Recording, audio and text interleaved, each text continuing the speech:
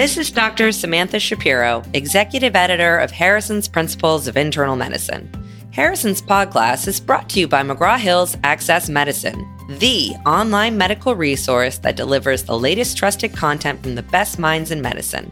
And now, on to the episode.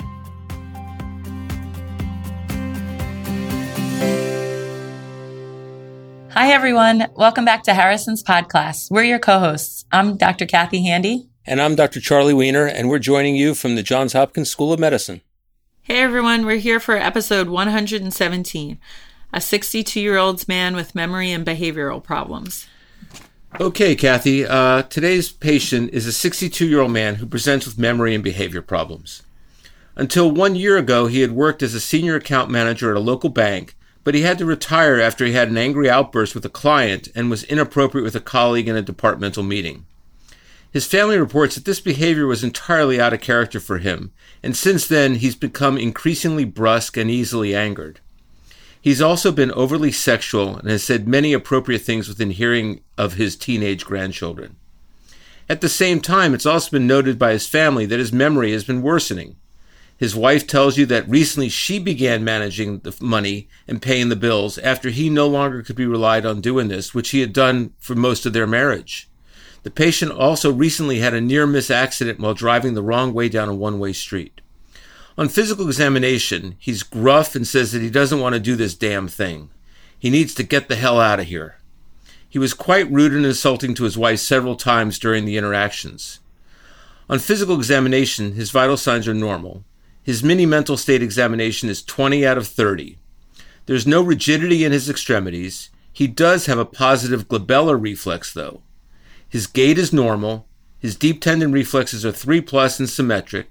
His strength is 5/5 throughout, and there are no sensory deficits anywhere. His cerebellar function is also normal. All right, before we get to the question, it appears that he has some form of dementia that's developed over the past year. Yeah, well, let's start by defining the word dementia. I know there are a few options within that broad category. Yeah, it's a syndrome with many causes. It's important because it affects nearly 6 million people in the United States and results in a total annual healthcare cost in excess of $300 billion. Dementia is defined as an acquired deterioration in cognitive abilities that impairs the successful performance of activities of daily living. Episodic memory, which is the ability to recall events specific in time and place, is the cognitive function that's most commonly lost. 10% of people over the age of 70 and 20 to 40% of individuals over 85 have clinically identifiable memory loss. In addition to memory, dementia can erode other mental faculties, including language, visual spatial, praxis, calculation, judgment, and problem-solving abilities. Neuropsychiatric and social deficits also arise in many dementia syndromes, manifesting as depression, apathy, anxiety, hallucinations, sometimes delusions or agitation, insomnia and sleep disturbances, or even sometimes compulsions and disinhibition. Wow, this really is a huge problem. Now, our patient is young. He's only 62. But it sounds like he qualifies based on his recent job issues, the decreased function at home, the driving episode, and the wife's report of a distinct change in personality. Yeah, I would agree with that. Any comment on his physical examination? Some abnormalities that you mentioned are the low mini-mental status exam and the positive glabellar reflex. So that reflex is elicited by tapping repeatedly on the glabella, or the area between the eyebrows. And a positive response is reported when the patient cannot resist blinking.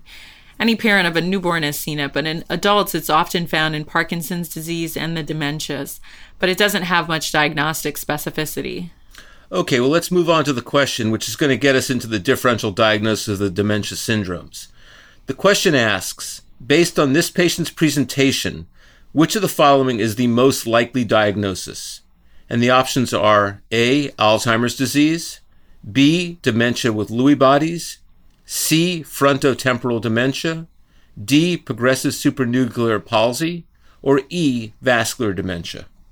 Well, the answer that I would choose for this patient is C, that he likely has frontotemporal dementia. Well, you know I'm going to ask you to tell me more about that. So frontotemporal dementia, or FTD, refers to a group of clinical syndromes that demonstrate frontotemporal lobe degeneration on pathologic examination. Now, it typically presents a bit earlier in the 40s to 60s and is nearly as predominant as Alzheimer's disease in this age group. There are three distinct clinical syndromes of FTD. So there's behavioral variant, there's semantic primary progressive aphasia, and there's non-fluent or agrammatic primary progressive aphasia. These syndromes have distinct clinical and MRI findings that allow us to determine the primary diagnosis, although patients may evolve to have prominent features of another syndrome. So if you were saying this patient has frontotemporal dementia, which of those specific manifestations would our patient have and why? This patient would have the behavioral variant of frontotemporal dementia, or FTD, which is the most common of the syndromes. So individuals with behavioral variant FTD demonstrate social and emotional dysfunction with a variety of symptoms, and that will include apathy, disinhibition, compulsivity, loss of empathy, and overeating. And in addition, there are typically deficits in executive control. Upper motor neuron disease is often seen as well. If we obtained an MRI, what would we expect to see? MRI would show atrophy of the anterior cingulate or frontoinsular areas. What about the other types of FTD? In the semantic primary progressive aphasia variant of FTD, patients slowly lose the ability to decode word, object, person-specific, and emotional meaning, and the MRI will show prominent atrophy in the temporopolar area greater on the left. The non-fluent agrammatic primary progressive aphasia variant of FTD demonstrates profound inability to produce words and motor speech impairment. The MRI in those cases will show a dominant frontal opercular and dorsal insula degeneration. So he's a young guy. Are there any treatments? This is really a tough one, and caregivers for patients with FTD do carry a heavy burden, especially when the illness disrupts core emotional and personality functions of a loved one. The patient's wife has already told us about the disruptions in their house and with family, but the treatment is symptomatic. There are currently no therapies known to slow progression or improve symptoms. Many of the behaviors that may accompany FTD, such as depression, hyperorality, compulsions, and irritability, can be ameliorated with antidepressants, especially SSRIs. Because FTD is often accompanied by Parkinsonism, antipsychotics, which can exacerbate this problem, must be used with caution. Okay, well, let's just run briefly through the other syndromes that we talked about that were on the differential for this gentleman. All right, so let's start with Alzheimer's. So Alzheimer's disease is the most common cause of dementia, contributing to an estimated 60 to 70% of all cases. Alzheimer's can manifest as early as the third decade of life, but it's the most common cause of dementia in the elderly and typically presents in patients older than ours. Patients most often present with an insidious loss of episodic memory followed by a slowly progressive dementia. In typical amnestic Alzheimer's, brain atrophy begins in the medial temporal lobes before spreading to the inferior temporal lateral, medial parietal, and then the dorsolateral frontal cortices. Interesting. So the MRI in Alzheimer's is definitely different than in frontotemporal dementia. Yeah, but remember, the MRI can also be completely normal in early Alzheimer's disease. Okay, I've heard a lot about dementia with Lewy bodies recently. Tell us a little bit about that.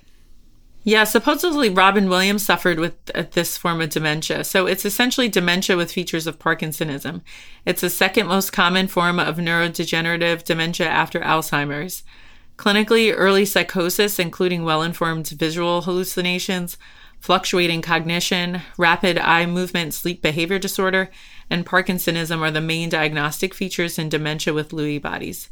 The first manifestation of this disease in some patients is delirium, often precipitated by an infection, a new medicine, or some other systemic disturbance. Okay, what about progressive supranuclear palsy? Progressive supranuclear palsy, or PSP, is a neurodegenerative disorder that involves the brainstem, basal ganglia, diencephalon, and selected areas of cortex. Clinically, it begins with falls and executive or subtle personality changes. So this can be mental rigidity, impulsivity, or apathy. Now, shortly thereafter, a progressive oculomotor syndrome ensues, and that begins with square wave jerks, followed by slow saccades, usually vertical worse than horizontal, before resulting in progressive supranuclear ophthalmoparesis. Dysarthria, dysphagia, and symmetric axial rigidity can be prominent features that emerge at any point in the illness. a stiff, unstable posture with hyperextension of the neck and a slow, jerky toppling gait are characteristic. Frequent unexplained and sometimes spectacular falls are common, secondary to a combination of axial rigidity, an inability to look down, and impaired judgment. Even once patients have severely limited voluntary eye movements, they retain oculocephalic reflexes. So that's demonstrated using a vertical doll's head maneuver. So the oculomotor disorder is supranuclear. The dementia overlaps with the behavioral variant of FTD, but our patient didn't have any of these physical features, so this diagnosis is less likely. Okay, we've covered a lot already, but let's just finish with vascular dementia. Right, this is also commonly in the elderly, and the term vascular dementia has traditionally been used to describe a subset of dementia cases due primarily to one or more symptomatic strokes. However, a more modern usage broadens the definition, and it's been substantially broadened to encompass the full impact of cerebrovascular disease on age-related cognitive decline.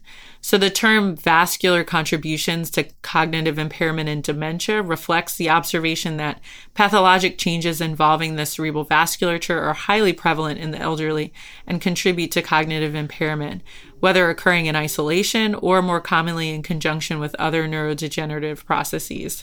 So is when people say someone's had mini strokes, is this the kind of dementia they're talking about? Yeah, it can be. Population-based studies have demonstrated substantially increased risk of cognitive impairment among individuals without symptomatic strokes, but with MRI evidence of cerebrovascular disease. The high risk for subsequent cognitive impairment or dementia conferred by MRI markers of otherwise silent vascular brain injury highlights the cumulative impact of small brain injuries, often associated just with small vessel brain disease, on compromising the brain function. Okay, so in closing, this is obviously a very, very complicated topic that combines syndromic diagnoses with imaging, etc. But it also reinforces that taking a good history and doing a complete physical examination are essential to the diagnosis and characterization of these dementia syndromes. These characterizations have important prognostic implications and have profound impact on families and caregivers. While there are currently limited options for therapy, we're hopeful that ongoing research to better understand these dementia syndromes will result in more effective therapies. And you can learn more about this on the general chapter on dementia, but then there are also specific chapters on each of the disorders that we've mentioned. Thanks for listening to Harrison's PodClass. You can listen to this episode and more on accessmedicine.com, which includes the complete Harrison's Principles of Internal Medicine text, Harrison's review questions, which complement and expand upon the questions in this episode, and much more. AccessMedicine.com may already be available to you via your academic institution. Check it out.